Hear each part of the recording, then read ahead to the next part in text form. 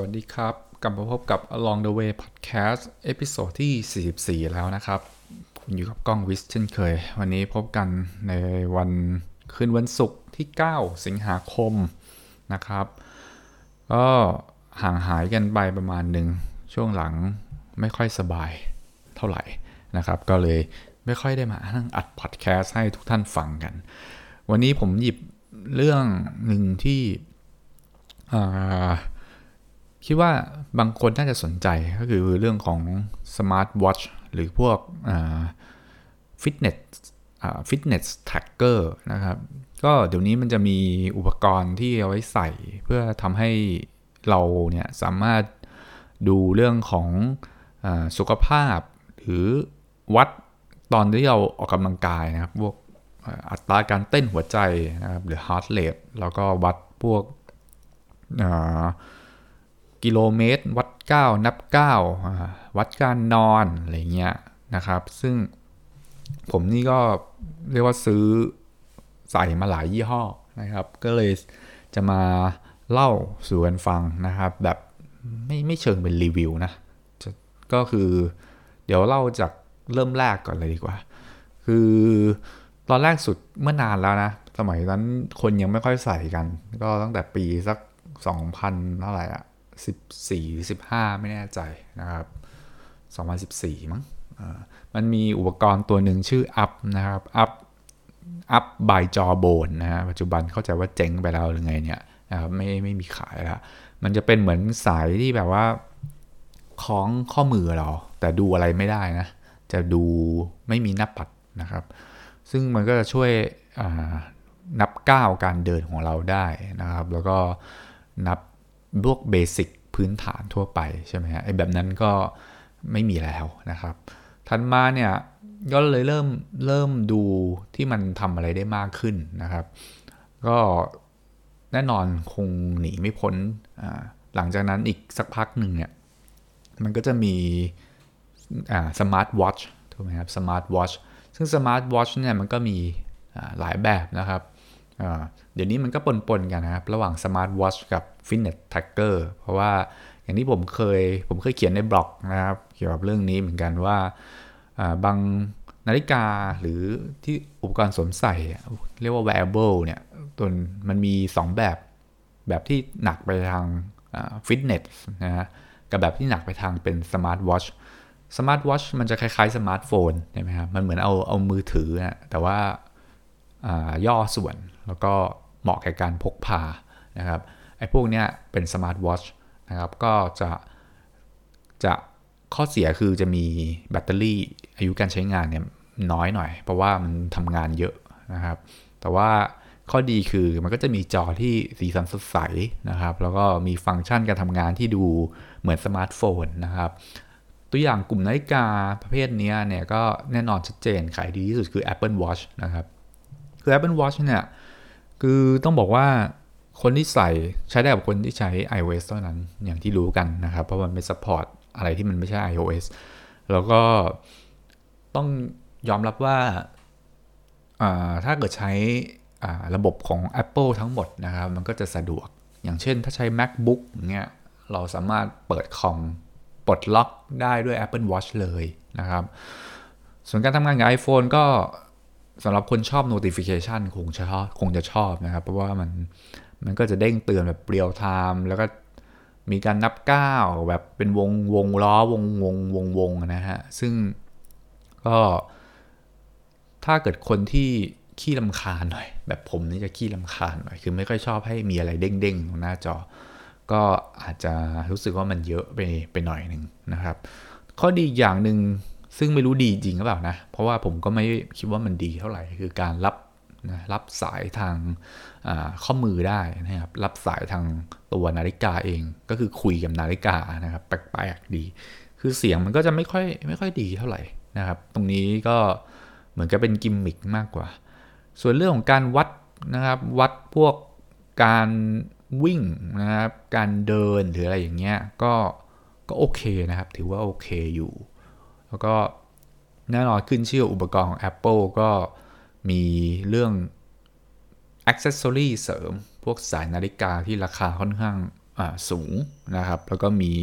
หลายแบบให้เลือกนะครับผมทีนี้เนี่ยตัวApple Watch เนี่ย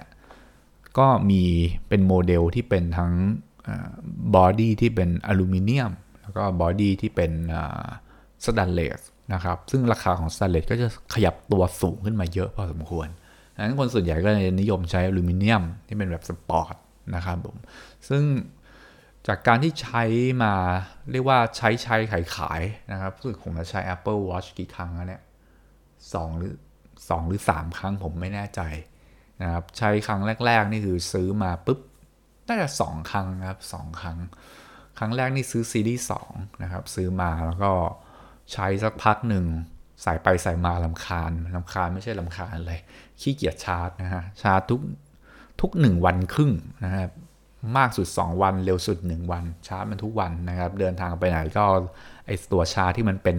กลมๆนะครับคือที่ชาร์จมันก็ต้องพกด้วยใช่ไหมฮะไปด้วยตลอดเวลาทีนี้เราก็ใส่ไปใส่มาก็เบื่อนะครับตอนนั้นก็ถนอมของดีนะครับไม่ใส่เคสแต่ก็ดันไม่เป็นรอยขายได้ราคาดีก็ขายไปนะครับแต่ว่ากลับมาซื้ออีกคือตอนที่มันออกซีรีส์4นะครับซีรีส์4เนี่ยก็คือซีรีส์ปัจจุบันที่เขาโฆษณาว่าสามารถวัดกราฟคลื่นหัวใจนะครับหรือ ECG นะครับภาษาบางคนก็เรียก EKG นะฮะ Electrocardiograph นะฮะก็วัดตรงนี้ได้นะครับแต่ว่าจริงๆแล้วเนี่ยมันขึ้นอยู่กับกฎหมายของแต่ละประเทศด้วยนะครับว่าอย่างกฎหมายของอเมริกาตัวนี้ให้วัดได้แล้วนะครับก็ต้องรู้อย่างหนึ่งว่ามันมาแทนอุปกรณ์การแพทย์ไม่ได้มันก็ให้เรารู้คร่าวๆแต่ทีนี้เนี่ยก็ต้องผ่านการ approve ก่อนด้วยนะครับผ่านการ approve อย่างกรณีของเมืองไทยเนี่ยเขายังไม่ให้วัดยังทางถึงแม้ตัวเครื่องมันจะทำได้นะครับโดยการเอานิ้วไปแตะตรงที่เรียกว่ากลมๆเขาเรียกว่าไงนะคลาวของมันนะครับตัวหมุนหน้าปัดนะไม่ใช่หน้าปัดสิคลาวตัวเม็ดมะยมใช่ไหมฮะเพื่อวัดได้แต่ว่าแน่นอนว่าใช้แทนอุปกรณ์การแพทย์ไม่ได้ถึงแม้ว่ามันจะแม่นมากแค่ไหนก็ตามทีนะครับใช้แทนไม่ได้นะครับเขาว่าให้รู้คร่าวๆแล้วก็แต่ทีเนี้ยมันของไทยเราไม่ได้ให้ใช้ไงนะครับงั้นมีก็เหมือนไม่มีนะครับแล้วก็ไม่รู้จะได้ใช้เมื่อไหร่ด้วยนะครับโฆษณากันซะดิบดีนะครับก็นอกเหนือจากนี้จะมีเรื่องของ fall detection ก็เหมาะกับคนสูงวัยหรืออะไรเอาจริงๆสุดท้ายก็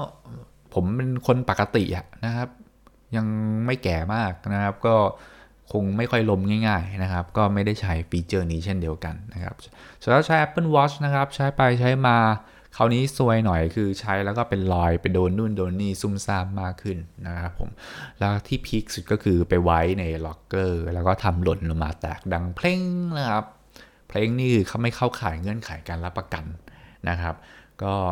เป็นขายซากไปแต่มีพี่บางคนก็บอกว่าเฮ้ยคนจริงมันไปเคลมได้นะอันนี้ก็ไปลองดูกันละกันนะครับแต่กรณีผมนี่ถ้าอ่านเงื่อนไขของ Apple ก็คือเคลมไม่ได้คือแตกแล้วแตกเลยนะครับคือข้อเสียของมันคือตัวบอดี้ตัวกระจกอะไรมันผมว่าไม่ค่อยแข็งแรงนะครับคือถ้าเป็นสแตนเลสนี่ไม่แน่ใจว่าแข็งแรงแค่ไหนนะครับแต่ว่าของอลูมิเนียมเนี่ยไม่แข็งแรงคืออลูมิเนียมมันจะเป็นรอยง่ายข้อที่1แต่ข้อที่2คือกระจกของ Apple Watch เนี่ยตัวกระจกมันเนี่ยมันประกอบด้วยกระจกเยอะใช่ไหมพอมันหล่นแรงๆหน่อยมันก็จะแตกได้เหมือนกันทีนี้ก็ถ้าเกิดใครไม่ค่อยระวังของควรจะมีเคสหรือมีอะไรใส่เอาไว้นะครับก็จะช่วยป้องกันได้ดีส่วนเรื่องการนอนก็คงปฏิไม่ได้ใส่วัดการนอนนะครับเพราะว่ามันต้องโหลดแอปเพิ่มและแอปแต่ละแอปเนี่ยมีความสามารถในการจับนะครับเรื่องของความสามารถในการวัดการนอนเนี่ยไม่เท่ากันนะครับก็เลยดูไม่ค่อยน่าเชื่อถือก็เลยไม่ได้ใส่นอนอีกอย่างหนึ่งคือ Apple Watch เนี่ยผมมักจะชาร์จตอนกลางคืนเนี่ยแหละนะครับและอีกอย่างหนึ่งด้วยความที่ข้อมือเราคือถ้าจะใส่นอนเนี่ยมันต้อง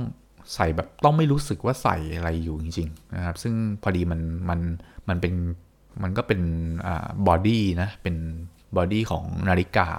บางทีใส่ก็รำคาญเหมือนกันนะแล้วก็อีกอย่างหนึ่งคือเราก็ต้องคอยชาร์จแบตนะครับเรื่อยๆก็เราก็ชาร์จกันตอนนอนเนี่ยส่วนใหญ่นะครับ นี่ก็เป็น Apple Watch นะครับส่วนฟีเจอร์อื่นๆนี่มันก็เรียกว่านอกนั้นผมว่ามันก็เป็นกิมมิกนะคือมีก็ได้ไม่มีก็ไม่รู้สึกว่ามีอะไรขาดหายไปนะครับอันนี้ก็เป็น Apple Watch สำหรับคนใช้พวก iOS นะครับ iPhone ทีนี้เนี่ยถัดมาทางฝั่งที่เป็นไม่ยึดติดค่ายบ้างนะครับไม่ยึดติดค่ายก็จะมีอะไรบ้างมีตั้งแต่ราคาถูกนะครับถูกมากๆเนี่ยยันราคาแพงมากๆนะครับซึ่งผมก็เคยลองใช้ตั้งแต่ถูกมากๆยันตัวแพงมากๆนะครับถูกมากๆก็คือเสี่ยวหมีเสี่ยวหมีก็เคยซื้อนะครับเรียกว่าเป็นหมีแบรนด์เวอร์ชัน1เลยหมีแบรนด์เวอร์ชัน1รู้สึกจะไม่มีหน้าจอนะครับแต่ว่ามันก็จะวัดนับก้าวนับนู่นนับนี่การนอนอะไรของเรานะครับแล้วก็ไปบันทึกในแอปในมือถือได้นะครับซึ่งตอนนั้นรู้สึกว่าผมใช้ได้ไม่นานนะครับใช้หมีหนึ่งนะหมีแบรนด์หนึ่งมีแบรนด์หนึ่งได้ไม่นานแล้วมันก็หาย มันหายไปนะครับก็เลยช่างมันนะครับมันหายง่ายเหมือนมันไม่ค่อยดีนะครับวัสดุหรืออะไรอย่างนี้ไม่ค่อยดีล่าสุดไปซื้อมีแบรนด์4นะครับเห็นรีวิวว่าดีนักดีหนานะครับว่ามีความสามารถเกินตัวในราคานี้อะไรอย่างนี้เราก็เลยเอามาลองใช้ดูไอการนับก้าวผมว่ามันไม่ติดนะค่อนข้างก็ไม่คือคิดว่าน่าจะแม่นประมาณหนึ่งนะครับแต่ส่วนที่ผมใช้แล้วไม่รู้สึกโอเคนะครับก็คือตอนวัดการนอนของผมนะครับหรือ sleep score นี่เองนะครับ sleep score เนี่ยมันมีอยู่คืนหนึ่งคือผมนอนได้ไม่ดีเลยคือนอนได้แย่มากนะครับมันได้ sleep score ผม92นะครับซึ่งคือเอาตรงๆนะคือถึงถูกบอกว่าอะไรนะความสามารถนะก็ต้องดูราคาด้วยใช่ไหมฮะแต่ว่าผมยอมจ่ายแพงกว่าเพื่อเอาความแม่นนะครับแต่นี้คือมันไม่แม่นเลยคือมันวัดการนอนได้จริงนะครับแต่ว่ามันไม่แม่นไงความแม่นมันไม่ได้นะครับถึงแม้ว่ารีวิวของในอินเทอร์เน็ตเนี่ยจะรีวิวมีแบรนด์4ไว้ค่อนข้างดีคุ้มราคามากแต่ว่าผมเชื่อว่าหลายคนเนี่ยหลายๆคนคือเน้นความว่ามันวัดแล้วมันแม่นอะถ้ามันแม่นคือโอเคใช่ไหมครับก็ทีนี้มันวัดการนอนไม่แม่นมันก็เลยไม่โอเคนะสำหรับผมก็แต่ส่วนพวกกิจกรรมอื่นๆหรืออะไรอย่างเงี้ยก็ไม่แน่ใจเท่าไหร่นะครับเพราะพอวัดการนอนไม่แม่นก็ขายเลยนะครับก็มีคนสนใจรับไปอุปการะต่อนะครับเพราะมีขึ้นชื่อว่า Xiaomi เนี่ยต้องยอมรับว่าคือมันไม่ได้ผลิตแค่อุปกรณ์ wearable แล้วมันทำเครื่องชั่งน้ำหนักทำอะไรอย่างนี้ใช่ไหมก็มีเครื่องชั่งน้ำหนักอันหนึ่งก็ทำหน้าตาสวยงามเหมือนของ Apple เลยนะครับติดโลโก้ Apple ก็คงไม่รู้นะว่าเป็นของ Xiaomi นะครับทีนี้เนี่ยมันก็โฆษณาสรรพคุณเน้นเยอะว่าทำนู่นทำนี่ได้แต่ว่ามันวัดไม่แม่นนะฮะวัดไม่แม่นวัดอย่างผมน้ำหนัก60กว่านะ60ปลายวัดมวลกล้ามเนื้อสัก50กว่าเนี่ยผมว่าก็น่าจะมีปัญหาแล้วทีนี้เราก็เลยรู้สึกว่าไม่ตอบโจทย์อย่างเงี้ยนะเราก็เลยไม่ค่อย prefer ยี่ห้อนี้เท่าไหร่นักนะครับผมถัดมาก็คือจากยี่ห้อที่เป็นเน้นเรื่องของสุขภาพเยอะนะครับในเมืองไทยคือมีการตลาดเป็นเรื่องเป็นราวแล้วก็สร้างทำให้ของดูแพงก็GarminนะครับGarminนี่คนดังๆในเมืองไทยก็ใส่กันนะครับเยอะเหมือนกันGarminเนี่ยผมมีโอกาสใช้ตัวหนึ่งก็คือตัว Phoenix นะ Phoenix 5 Phoenix 5 Sapphire นะครับก็ถ้าเป็น Garmin เนี่ยอย่างแรกเลยแพงนะครับถือว่าแพงก็ราคาประมาณ Apple Watch ที่เป็นตัว Stanless นะครับแพงถัดมาคืออะไรครับถัดมาคือว่าฟังก์ชันฟีเจอร์เนี่ยมันเยอะนะครับเยอะคือเหมาะคนที่ออกแนวเป็นคล้ายๆกับเล่นอะไรเยอะ หลายอย่างนะครับคือตัวอย่างตัวฟีนิกเนี่ยมันจะต่างกับพวกโฟร์ลันเนอร์หรือรุ่นที่มันเล็กๆหน่อยตรงที่มันสามารถวัดได้เยอะกว่าแล้วก็บอดี้หมายความว่าอุปกรณ์ที่ใช้ในการผลิตเนี่ยมีเกรดที่สูงกว่านะฮะทีนี้ไอตัวเราเนี่ยก็ไม่ได้ไปเล่นอะไรมากมายนักหรอกนะครับก็ยังทำงานแบบที่เสี่ยงต่อออฟฟิศซินโดรมนะตลอดเวลาอยู่แล้วทีนี้แต่ว่าที่ซื้อเพราะบอดี้นะครับซื้อเพราะว่าเฮ้ยมันบอดี้มันแข็งแรงมันดูเฟิร์มดีนะครับทีนี้ตอนนั้นก็ไปซื้อไอตัวฟินิก5ตัวนี้มานะฮะซึ่งต้องบอกว่าก็สวยดีนะครับบอดี้นะสวยแต่จอไม่สวยนะครับการ์มินเนี่ยเป็นนาฬิกาที่จอน่าเกลียดมากใช้คำนี้เลยเพราะว่ามันเหมือนกับแบบนาฬิกาแบบจอแบบสมัยก่อนอะนาฬิกาแบบบัตรโทษอะเหมือนเด็กเล่นอะคือกดแล้วมันมีแสงจ้าออกมาหน่อยๆนะฮะแล้วก็ตัวหนังสือหรืออะไรมันก็ไม่ค่อยคมไม่ค่อยชัดเท่าไหร่นะครับแล้วที่เขาถ่ายออกมาถ่ายภาพถ่ายวิดีโออะไรมาดูสวยๆนะถ่ายภาพสวยๆเนี่ยมันกระทบแสงนะครับคือถ้าเกิดอยู่ในที่มืดมันจะมีแบ็คไลท์ออกมาแล้วแบ็คไลท์เนี่ยมันดูแสงมันไม่น่าดูคือจอการ์มินจุดด้อยคือจอมันน่าเกลียดค่อนข้างน่าเกลียดนะแต่ก็เป็นกลายเป็นว่ามันก็ได้ข้อดีอีกทางหนึ่งคือว่ามันก็เลยทำให้แบตเตอรี่มันอยู่ได้นานนะครับอย่างของฟีนิกซ์5นี่ผมอยู่ได้ประมาณ10กว่าวันนะครับเกือบ2อาทิตย์นะครับแล้วก็ตัวแต่ตัวบอดี้เนี่ยที่ว่าสวยๆที่ว่าเป็นสแตนเลสสีดำเมี่ยมเนี่ยคือมันไม่ค่อยกันรอยนะครับตัวกระจกซับไฟร์กันรอยดีมากแต่ตัวบอดี้ขอบหรือที่เรียกว่าเบเซลของมันเนี่ย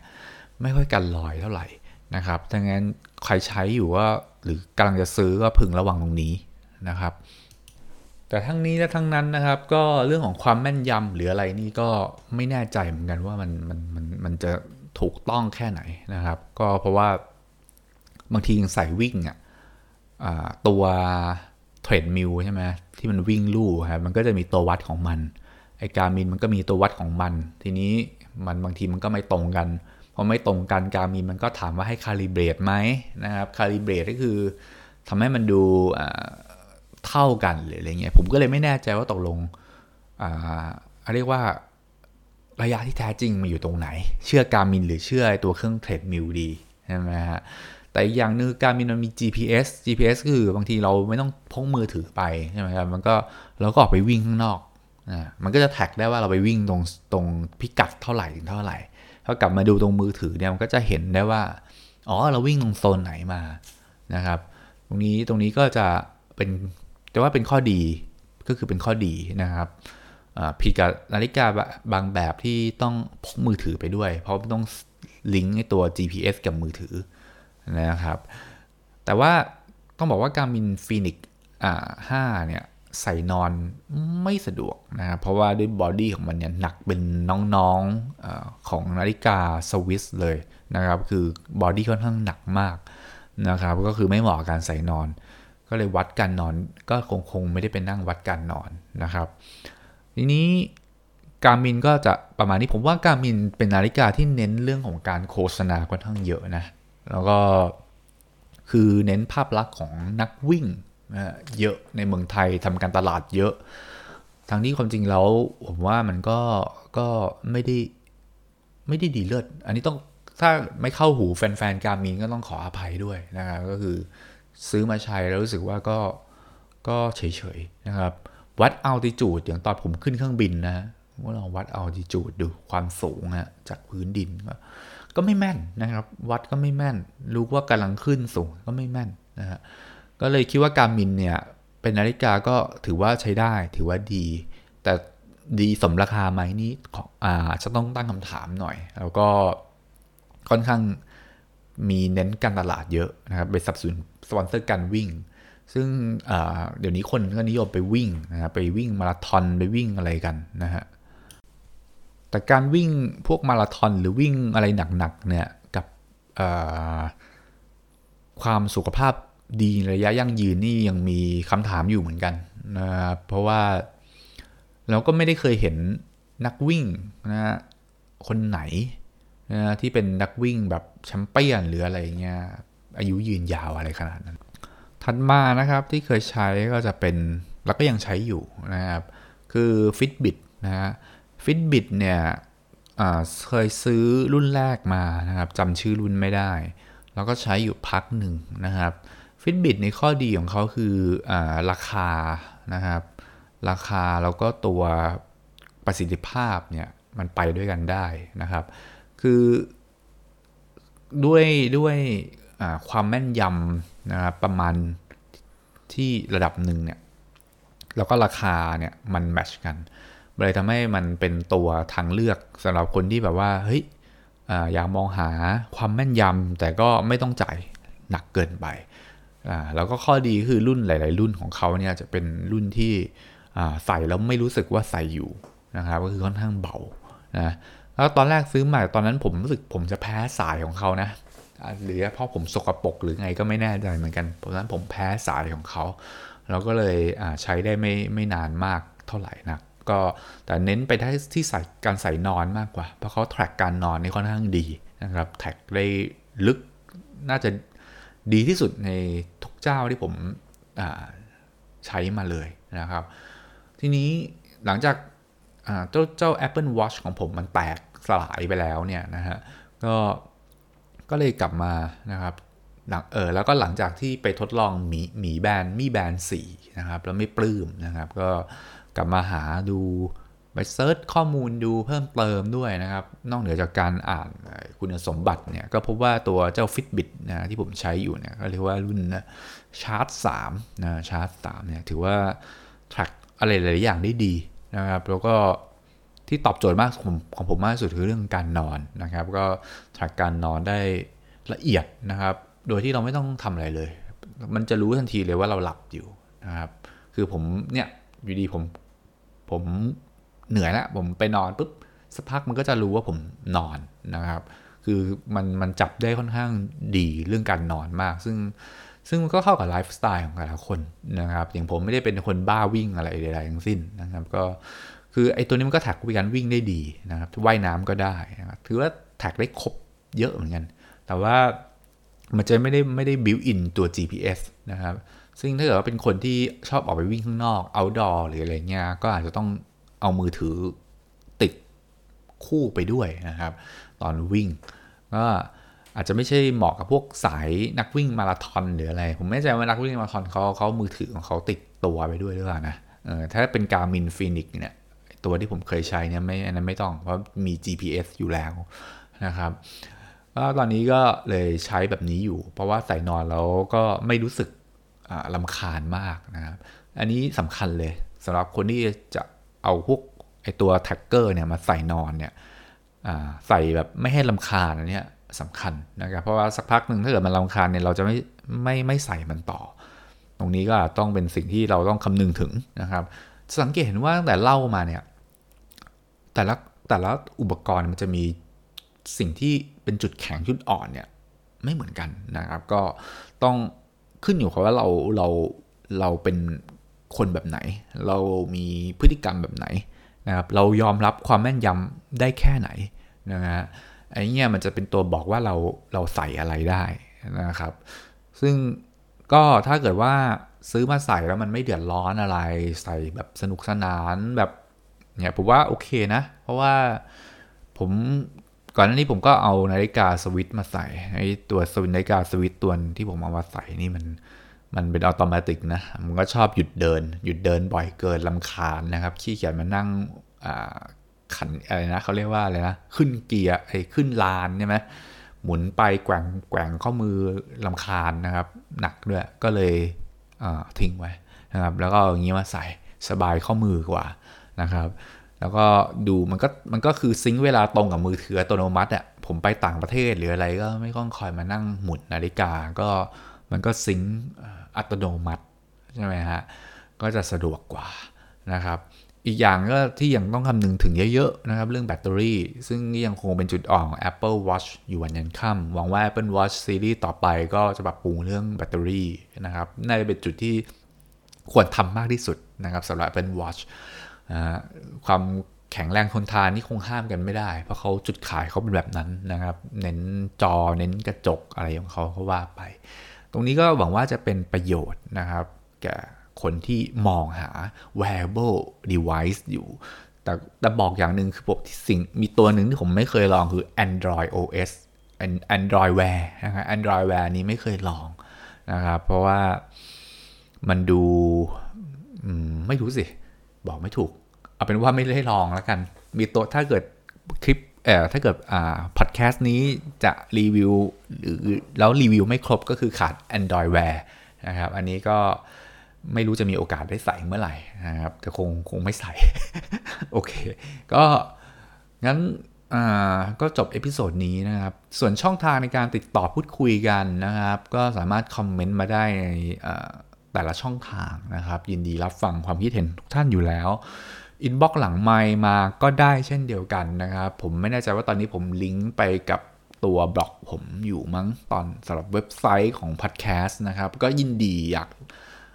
ฟังฟีดแบ็กแล้วก็บางทีอาจจะมีคำถามหรืออะไรอย่างนี้นะครับ